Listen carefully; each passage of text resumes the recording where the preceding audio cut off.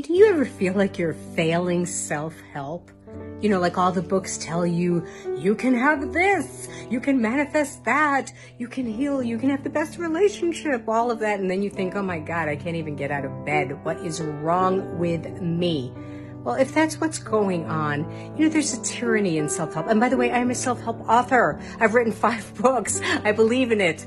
But I just want you to know that it's never about comparing yourself. And it's never meant to make you feel grateful no matter what. Like if you're unhappy or if you're sad, this isn't about, you know, you should feel grateful no matter what. And it's also not about you should be achieving and striving and achieving and striving. Sometimes you need to relax and enjoy the life you're in. So where are you right now? I would really like you to consider just enjoying the life that you are in, because joy breeds joy, and it will produce more good results. You're on your own track, you're in your own rhythm, and you are doing just fine. And this is a self-help author telling you that. If you want more help rocking your brilliance, creating the work and life you love, make sure you like and follow. Shortcast Club.